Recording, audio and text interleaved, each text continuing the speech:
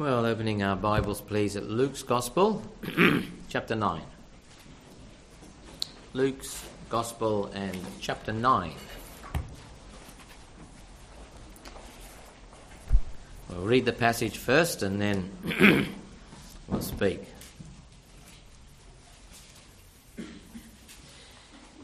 And it's verse 18 in particular. We've come to a particular point. We've actually come to a turning point now in the life and the ministry of our Lord Jesus Christ. Verse 18. It came to pass as he was alone praying.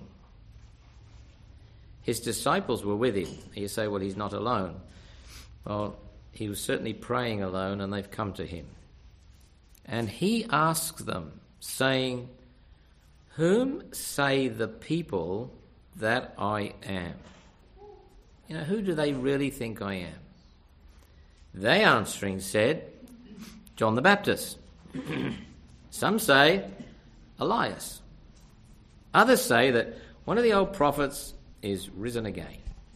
He said, "But whom say ye that I am?"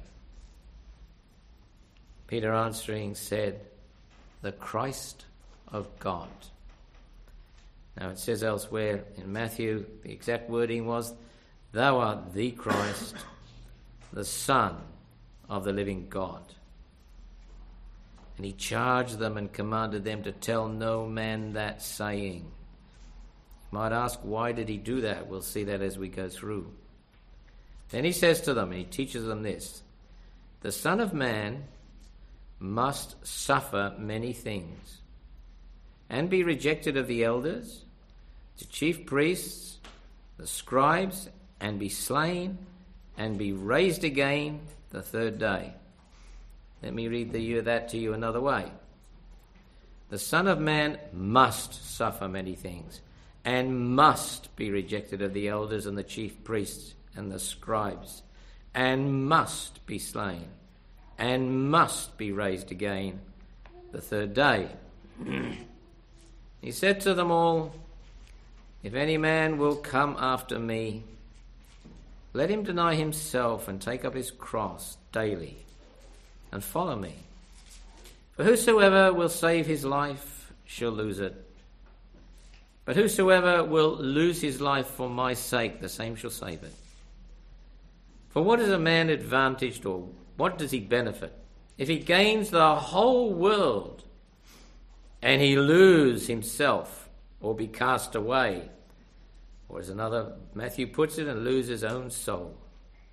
For whosoever shall be ashamed of me and of my words, of him shall the Son of Man be ashamed when he shall come in his own glory, and in his Father's, and of the holy angels."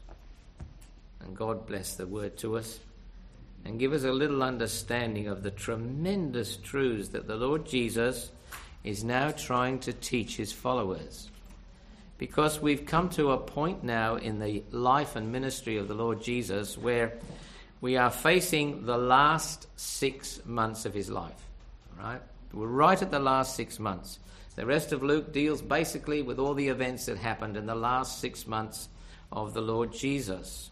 We're just 6 months away from that actual event when the Good Shepherd would give his life for the sheep. And at this point in the mission and work of the Lord Jesus, there is a distinct change in direction. And there's a distinct change in emphasis as to what he teaches. For 33 years now, more or less, he has lived a life which has been truly perfect and God-glorifying. He has brought glory to God in his life in a way that no other man ever has or ever could. He's now looking forward 6 months ahead and turning towards that time in of his death. And when he dies, he will bring glory to God in death. No other man has ever done that.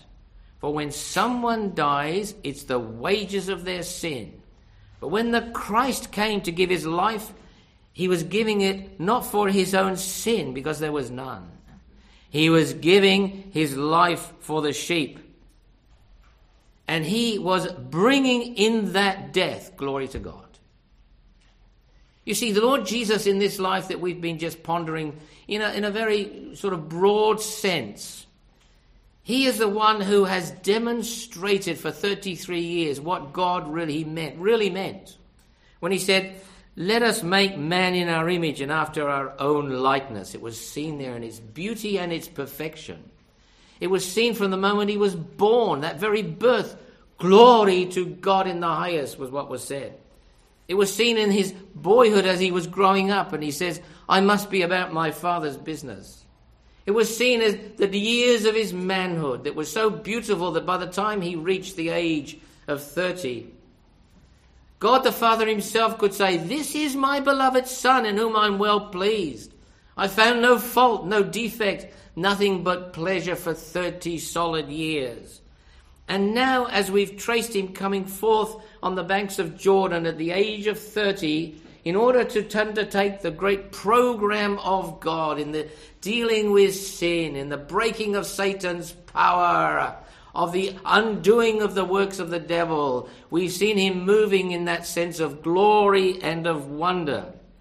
And by the time he gets to the end of his life and is facing the actual point of laying down his life in death, he can turn and say to God his Father in heaven, I have glorified you on the earth, and I've finished the work that you gave me to do. It's as though at that point, before his death, he completed phase 1 of his great mission to live a perfect life, a sinless life, a righteous life for the glory of God. And he says, I have finished that portion of my work and of my service. And as we consider just those 3 years of his ministry, and we've seen that perfect life, and in that life what was he doing? He was constantly confronting sin and Satan. He was undoing the works of the devil. He was delivering the captives. He was setting them free. He's confronting the demons, and he's terrifying them and overthrowing them. He's healing the sick. He's giving sight to the blind. He's delivering the oppressed. And he's declaring the acceptable year of the Lord. It's been wonderful to follow those 3 years. There seems to be joy and victory and a sense of hope and anticipation in the hearts of all as he moves from, as it were, triumph to triumph. The demons fall. The death is dispelled. The diseased are made well. The children are blessed. And people are following in the multitudes. It's a wonderful, wonderful period of time. The hopes of the people are high. After all, their life is going to change. The Messiah has come in all his greatness. And at last there's deliverance for his people. Rome is going to be overthrown. Yes, Caesar's going to topple down. And what's going to happen is that Jesus is going to reign, deliver Israel, establish a kingdom. Now that's as far as their understanding went. The truth is, at this point now, he must, as it were, give them to understand where his mission now goes. It's going to go to the heart of the problem, whereby in his death he can deal with him who has the power of death. He can destroy him. He can break his power. He can indeed set the captive truly free. He can deal with sin and bring in the real meaning of the acceptable, the rejoicing year of the Lord, the year of Jubilee, the year of liberty. And finally, Satan, we will see, in the program of God is being taken. And steadily Satan is being gradually bound. And he won't be able to work as he once did and deceive the nations anymore. Finally to be taken and to be absolutely destroyed in Revelation in chapter 20. But meanwhile, it says in verse 23, this is what he wants them to understand. It's simply this, that he must suffer many things, that's verse 23. He must be rejected. He must be slain. He must rise again. And if that does not happen, then none of their hopes will ever be fulfilled. Now, in order to now take that direction, which is a distinct change in direction here in the last 6 months of his life, he must firstly prepare his disciples for what actually lies ahead. And then he must turn in that direction himself. There becomes a definite purpose now in his every move and footstep. He must prepare his disciples, and that's verses 18 to 26 that we have read. And he must turn in that direction, and that's really verse 51 in the same chapter. Came to pass, when the time was come that he should be received up, he steadfastly, there's no shifting him, he set his face to go to Jerusalem. One of the translations says he set his face as a flint or as a stone. You know, there was no moving him in his purpose. He's heading now to the greatest work of all, and that's the work of his death, climaxing in the resurrection. Now, this morning we want to look at how he prepared the disciples in verses 18 to 26, how he prepared them for this which lay ahead. And there are two things that he wants them to understand. Firstly, they must understand who he really is. If you and I are going to be true followers of the Lord Jesus Christ, you must understand who Jesus is. Don't have any misunderstandings or misconceptions or partial conception. You must have a thorough understanding of who he is, number one. Number two, you must understand what it means to be a disciple. Now that's what he's teaching them here, particularly in verse 23 to 26. If any man will come after me. So number one, understand who Jesus is. Number two, understand what it means to be a true follower, a disciple of the Lord Jesus Christ. Because only if you grip those two things, only if you do, if you truly know who he is, then you will be prepared to pay the price of being a disciple. Do you understand that? And I want to bring that home as we open it up. There's a price to pay for following the Lord. It was a lesson for them. It would have been so good so far. It has all looked so absolutely wonderful. Things are going so well and it's all so successful. But wait a minute. There is suffering. There is rejection, there is shame, there is death that lies ahead. And to follow him on this final journey, this last 6 months, to finally stand by the cross of Jesus, that requires a price which must be paid. That's why he teaches them what it means to be a true disciple. It was a lesson for them then. Look, it's a lesson for us now. Because what we love to say is salvation costs us nothing. And that's true. It's beautiful. Nothing to pay. No, nothing to pay. Not at all. It's all been paid on our behalf. Salvation costs us nothing. But I want to say this. Discipleship will cost you everything. Now, that's the bit we've sort of missed. All right? To follow the Lord will cost us everything. And they had to face this. So he commences this teaching by saying, I want you to understand who I am. And this is how he begins, verse 18. Whom do the people say that I am? Or whom do the people say that I, the Son of Man, am? I'm just mixing Matthew, Mark and Luke together in the question. All right? Now look at the answer. Some say, well, John the Baptist. Then some say, Elias. Well, he was some prophet. Others say just one of the old prophets who's risen again. Matthew says some of them said he might be Jeremiah. Now, that's quite nice, isn't it, to say those lovely things about the Lord, because obviously they had some respect for him, all right? And after all, they had a favourable opinion of him. And he was a good man. He's a great man. They like his words. They like his works and so on. But you know, it's a very inadequate assessment of who Jesus really is. That's the point. They clearly liked him. They clearly admired him. But I tell you, if it's only a liking of his person, of his nature, of his ethics, or admiring his character and his works, that will never produce a true follower of Jesus Christ. Never. It'll produce a temporary follower, as we'll see, but it will never produce a true one. And we need to understand there's a price to pay to be a true disciple. So the Lord turns and says, look, you've got to have a better understanding of that.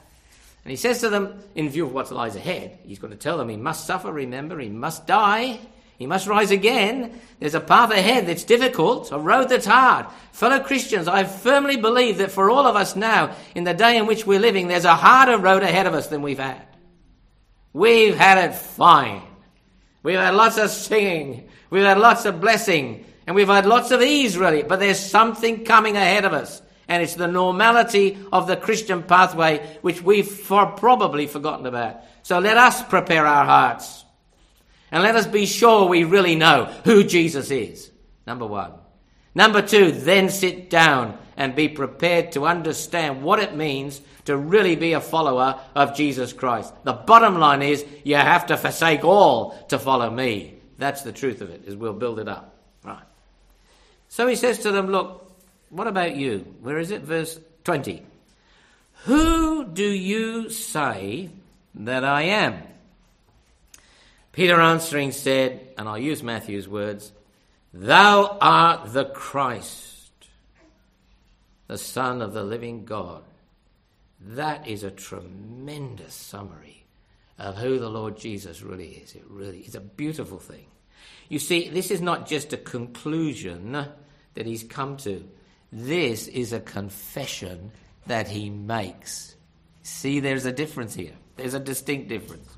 You see, the crowd had looked and just seen their superficial observations, and they'd come to a conclusion based on their observation. But you see, Peter, he makes a confession based on an inward realization. The crowd are looking external, but Peter, internal, has a realization of who the Lord Jesus Christ really is. And what he's doing here, he's confessing with his mouth the Lord Jesus because he believes in his heart, you see. There's something come from outside of that man, right to the inside of that man, to give him a realization within, which is more than the casual observations from without. And the true Christian knows within himself who Jesus really is. We'll say more about that in a little more.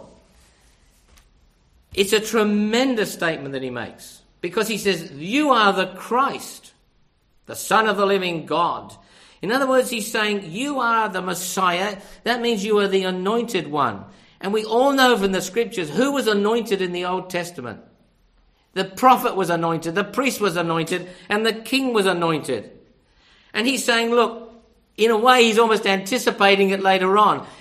I believe that in these last days, God has spoken to us in his Son, the ultimate word of God, the ultimate communication of God. He spoke the word of God. He spoke the truth of God. He lived the word of God. He lived the truth of God. He was the message as well as the messenger from God.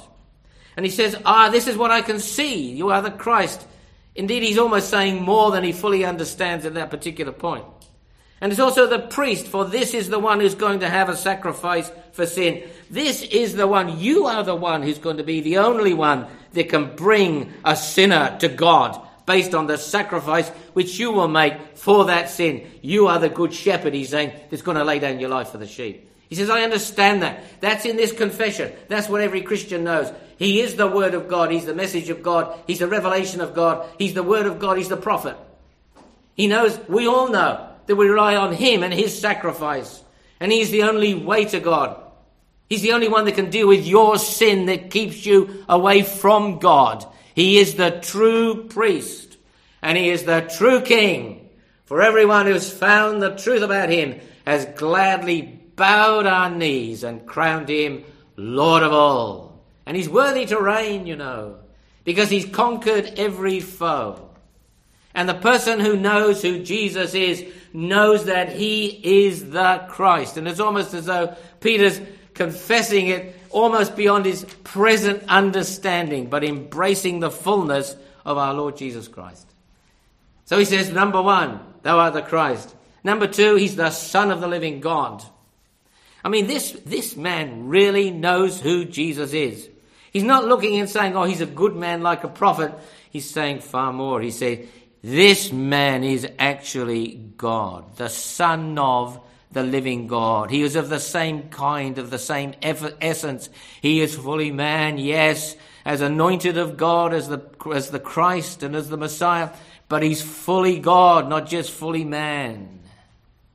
And he's not just another God like all the gods that the Romans have, just another one amongst us. He is the living, that's it, he's right in front of him, he's alive. The other idols are dead. Others are in history. But he's the true and he's the living God. See, what's happened to this man is this. And what happens to the believer when they come to this understanding and really set out on the true path of discipleship? The essential thing has come within the understanding. It's come to them as a revelation. And when you're saved, it's like a power outside of you, and that power is God. He shines into you the light of that knowledge of the gospel, and that light goes right into your heart and stays there and glows and shines back out again. Doesn't leave you.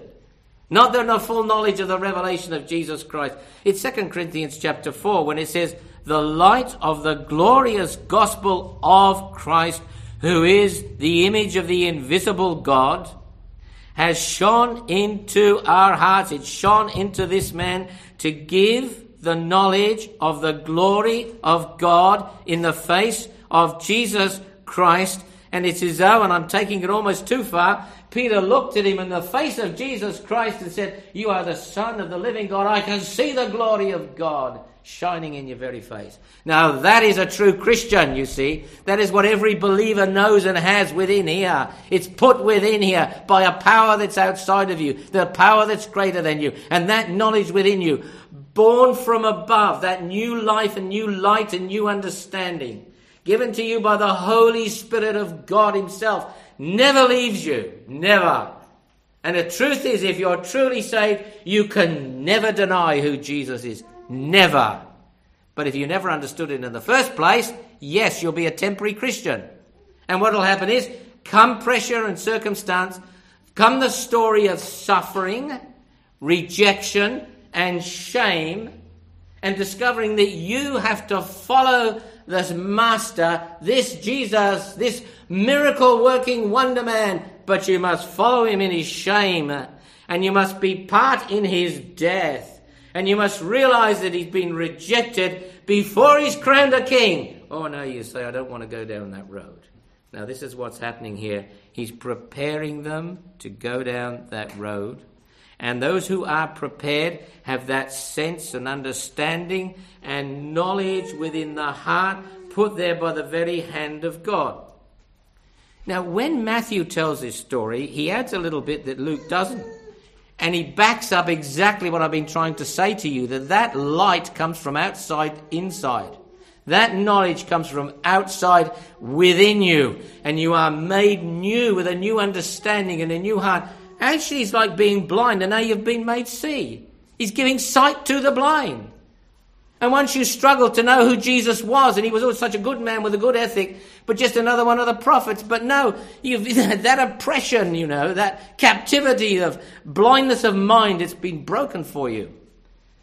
And in Matthew, the Lord Jesus turns and he looks at Peter and he says, blessed art thou, Simon Bar-Jonah, for flesh and blood has not revealed it to you, but my Father who is in heaven. Do you get that? You know who Jesus is. Do you know why you do? Because you're cleverer than the crowd and you analysed it a little bit better and you did all your apologetics, didn't you? And you read all the books on it and you said, oh, well, this is who he is. No. The light of the glorious gospel shone in, and God himself did a work in your heart whereby there was new light within and a new life to receive it and an ability to grasp it and to embrace it. And that's how you got saved. And that's why you can never, one of the reasons why you can never be lost, because God did it. Now, until you get the hang of that, I'm telling you now, you will have no assurance of salvation. I'll say more about that maybe some later day. That's the key of what God has done. Flesh and blood has not revealed it to you, but my Father who is in heaven. This is a tremendous confession. And then in verse 21, what happens? He says to them, he straitly charged them and commanded them to tell no man the thing. You think, well, why would that be? I'd have thought they should have raced out there and, blasted it left, right and centre from one end of Jerusalem to the other. He says, no. Now, we'll stay in the context. I don't profess to have a clear answer to that, but I do think it's right to say they actually did not fully understand the full implications of what they just said. Now that's proven by the very next verse, because he has to teach them that he's going to die. All right? And not only does he have to teach them that he's going to die, but later on he has to reinforce it by saying, look, in verse 44, would you please let this saying sink down in your ears, that the Son of Man shall be delivered into the hands of men. That bit they struggled with. It's the key to why one of the keys to why the Mount of the Transfiguration follows. On the Mount of Transfiguration, what were they listening to? A conversation between Moses and Elias and the Lord Jesus, and they were talking about his exodus, his decease, his death. Right? And what did they do? They fell asleep. They saw his glory. I don't know how much of the conversation they actually heard. Right? So what happens? A voice comes from heaven saying, this is my beloved Son. Yes, that's his glory. But listen to him, will you? Let these sayings sink down into your ears. Get a grip of the fact he must suffer. He must be shamed. He must be rejected. And he must die. These are the musts of this section of his mission and this timing in the program of God. And that are absolute musts. They're essential. Otherwise, there'll be no sacrifice for sin. Otherwise, the power of sin will never be broken. Otherwise, the power of Satan will never be broken. Otherwise, his works will never be finally and eternally undone. Satan's captains will never be set free. And we'll never stand and look in the glory of Mount Zion and see the Lamb who is reigning and see those that are with him and be told that these are they that have washed their robes and made them white in the blood of the Lamb. He must die. We must understand it. A reigning Messiah, yes, they got the hang of that. But a suffering Messiah, they still had much to learn. And it's as though the Lord says, look, don't declare it. You're not ready to, as it were, defend your faith yet. You have more to see and more to go. He says, you understand Isaiah's prophecy about a reigning Messiah, but you've forgotten chapter 53 about a suffering Saviour. And to this very day, that's the one thing that Israel, the nation and the Jews cannot understand is Isaiah 53. He was wounded for our transgressions. He was bruised for our iniquities. The chastisement of our peace was upon him, and by his stripes we are healed. He would never divide the spoil with the strong. He will never see the travail of his soul and God the Father be satisfied, except he dies. Now can you see what it's all about? And why I'm so strenuously trying to lay before you, they had to understand who the Lord Jesus is. It's essential they understand the musts, right? That we've read about in that verse 22. It's essential they learn, as it were, the lesson of the Transfiguration, the Mount of Transfiguration. See who he really is. He's not just a carpenter's son. Let his garments glisten white. Let his glory burst so bright. But listen to him. Don't fall asleep. He's talking about his decease, which he's going to accomplish in Jerusalem. And two men are there talking about it. One is the prophets. They knew it well, for they predicted it. The other is Moses. He understood it well, as every sacrifice of blood that he gave the direction for represented the coming one who would die. Very important. Because you can't be a disciple if you don't understand this. In John records the confession of Peter. Actually, it's probably at a different time in John chapter 6, but it's a very similar record. It would seem to be some 6 or 9 months before this. In John chapter 6, it's an incredible picture. Let me just give it to you because it'll back up everything I've said. And I don't want to ever be saying anything off this platform that's not out of the Bible.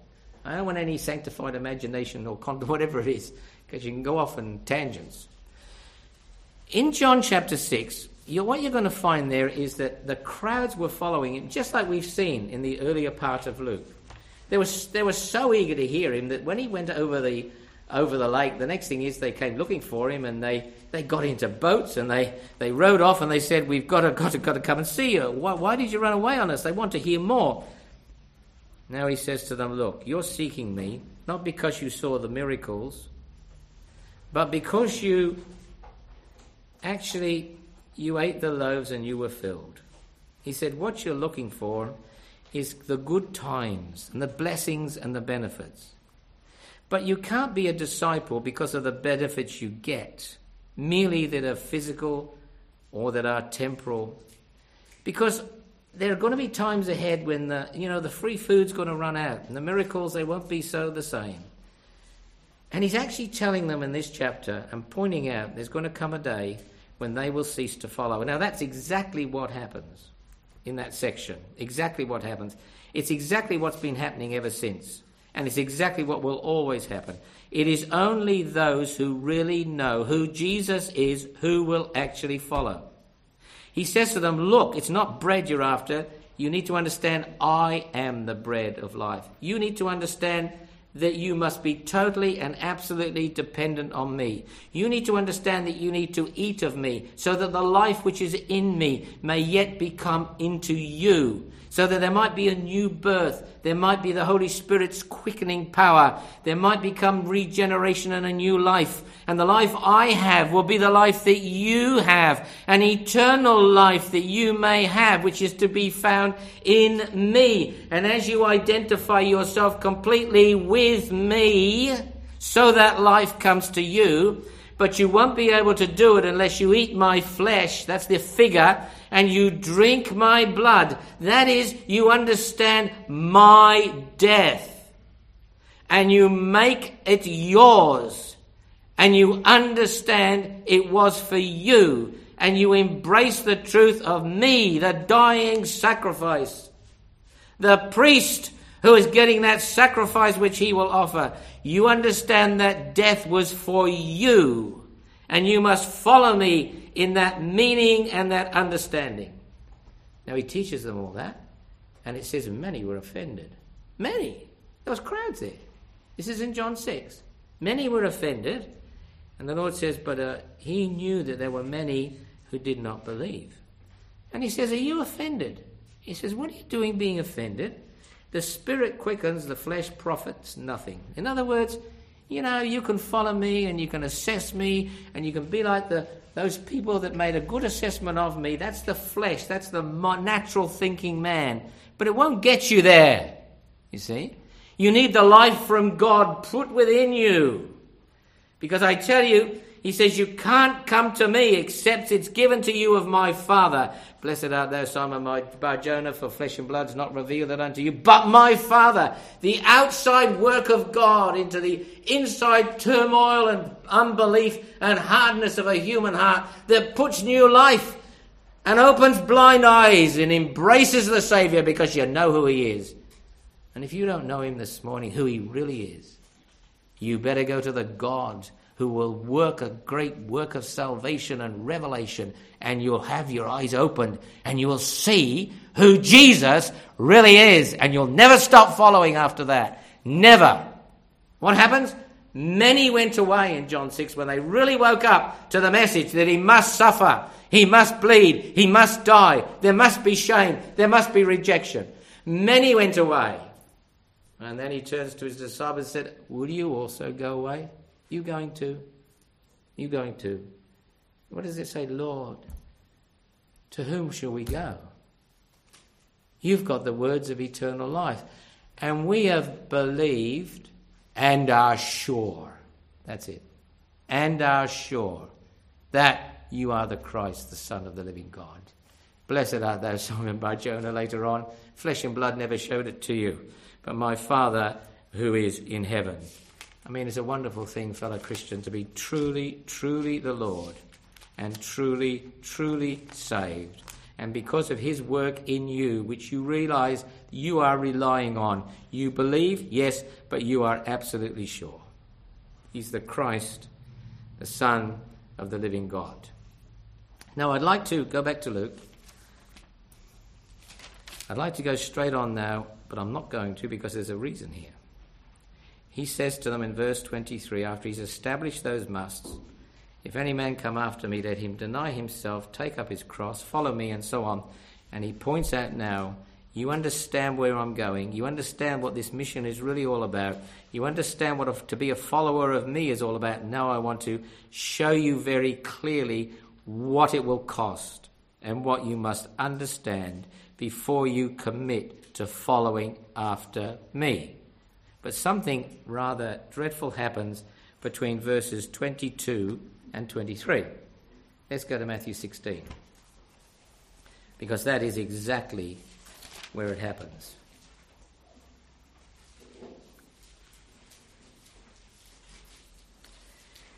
In Matthew 16, you've got exactly the same thing recorded. Verse 21, from that time forth, Jesus began to show to his disciples how he must go unto Jerusalem, suffer many things of the elders and the chief priests and the scribes, and be killed, and be raised again the third day. Now look at this. I mean, this is incredible. What happens? Satan attacks at this very point. Because if Christ goes to the cross and gains that kingdom, it means he will be dethroned and his power will be totally broken over every captive that he's held in his kingdom. And Satan, what happens here? It says, Peter took him aside. He began to rebuke him. And this is Peter who said, thou art the Christ, the Son of the living God. Began to rebuke him, saying, be it far from thee, Lord. This shall never be, not be unto thee. But he turned and said to Peter, get thee behind me, Satan. Thou art an offence, a stumbling stone. That's what that is. Peter, I told you you were a little stone, and I told you your confession was the great rock on which I'm going to build my church. But now you're a stumbling stone, Peter. For you are not mindful of the things of God. You're not thinking along the lines of God's thoughts, but you are thinking along the thoughts of men. This is, I just find that a most fearful thing to read, and something you hesitate to touch, and you fear in your own shoes, lest, as a believer who really does know who Jesus is, you might even become an instrument for Satan to use in order to deter the program of God, because that's what we're really looking at. It's a huge lesson. We need to be careful, fellow Christian. Don't get so enthusiastic and sometimes and so caught up and taken up with your notions that sometimes you find yourself working in opposition with the program of God. You say, well, that'll never happen. Well, excuse me, it just happened here to Peter. It just happened here to Peter. You see, you need to understand that this wasn't the first time that this very thing had happened to the Lord Jesus. Do you remember in the temptations in the wilderness? He was taken to that mountain, was it? And he was shown the kingdoms of the earth, wasn't he? And Satan says, now look, all these kingdoms, they're mine, all right? The truth is, I will give them to you if you'll just bow down and worship me. In other words, he says, take the kingdom by all means, but not by way of death. He knew that if Christ claimed the kingdom by way of death and resurrection, his power would once and for all be broken, and he would be totally dethroned and no longer able to reign and to rule. So he says, avoid the cross, whatever you do, and I'll just give it to you the easy way. And he turns and he says, get thee behind me, Satan. That's the temptation. No, Satan and his craft, because deceit and craft are his weapons, his wiles, his methods. He says, I'll use this disciple who knows, he's prominent, he's somebody, he's near the Lord. And he gets in through that man's mind who thinks, well, it's terrible, kingdom, power, glory, suffering, shame, death. I know who he is. He can't possibly have to go through that. And he uses that man to say exactly the same thing. Don't let this happen to you above all people, Lord. And the Lord turns and he says, I'm telling you, Peter, you are not thinking along the lines of God. You are not in tune with the purposes of God. Fellow Christian, we must understand the cross and its necessity. We must preach the cross and its message. There is no other way to become a follower of Jesus Christ except by way of the cross. For the way of the cross leads home, we love to sing, don't we? The way of the cross leads home. And I bid farewell to the ways of this world. Why? The way of the cross leads home. That's the lesson here. Because you see, through history, right through history, what we see over and over is that great structures set up with good intention, organizations, excellent intentions, even great churches or church movements, right? Eager to bring in the kingdom of God. And they've grown in their influence. And very often their social work is so good. Their charities are so great. They manage to somehow or other to get sometimes some influence in a political sphere. And they're so thrilled and taken up with what they're trying to do to bring in the kingdom of God. There's many people who actually think that if we can get the world right first, then Jesus will come and establish his kingdom. He'll be able to do it. I mean, it's all back to front. He'll come and he will do it. But you see, what happens as time goes by so often with all the social work and all the power or all the finance or all the charity, the message of the cross is either left out or slowly slips into the background. And the good works and the good influence and the apologetics and the arguments and the building of bridges is all so important. But we forget the way of the cross is the only road that leads you home. The only message for a sinful world and the furtherance of the kingdom of God is that Christ died for our sins according to the Scriptures. He was buried and he rose again according to the Scriptures. Satan says, I don't want that message to get out to the world. Take the kingdom, I'll give it to you. I don't want churches preaching Jesus Christ and him crucified. Oh no, because I know that that evangel, that message, is the power of God unto salvation to everyone who will believe. And fellow Christian, aren't you thrilled? There came a day when you heard the gospel, the message of the cross, of a shepherd that gave his life for the sheep and you were one of them, of a priest that had a sacrifice for your sin and you needed that sacrifice because that sin was yours, of a Saviour who died for sinners and you were one of them. And you heard the blessed message of his mission. Christ Jesus came into the world to save sinners. And you turned and trusted. And the light was on. And the heart was opened. And the ability within to receive and to fully believe with saving faith came to you. And our Father, which is in heaven, made it known to us. And we never thought like the things of men anymore. We thought with the mind of God. May God encourage us this morning and bless us in his word. Amen. Father, we just give thanks for these blessed moments when we read the Scriptures and see what the Lord Jesus did, and when we really ponder them and listen closely and gain a deeper understanding, our hearts are moved to worship. And we do bow our knees, for he is and he was no ordinary man. He was truly the Christ, the Son of the living God, May that grip our hearts as we leave this morning. May we glory in the cross of our Lord Jesus Christ, by whom the world is being crucified to us and we to the world. And in that glorious resurrection, in that triumphant ascension, in the wonder of his enthronement at the right hand of the Majesty on high, we live our present life in a sinful world amidst its disgrace, suffering shame for his name's sake, but all the while looking forward to that blessed day when our Lord shall come in power and splendour from on high. And he will come quickly, his reward will be with him, and we'll all say, Amen.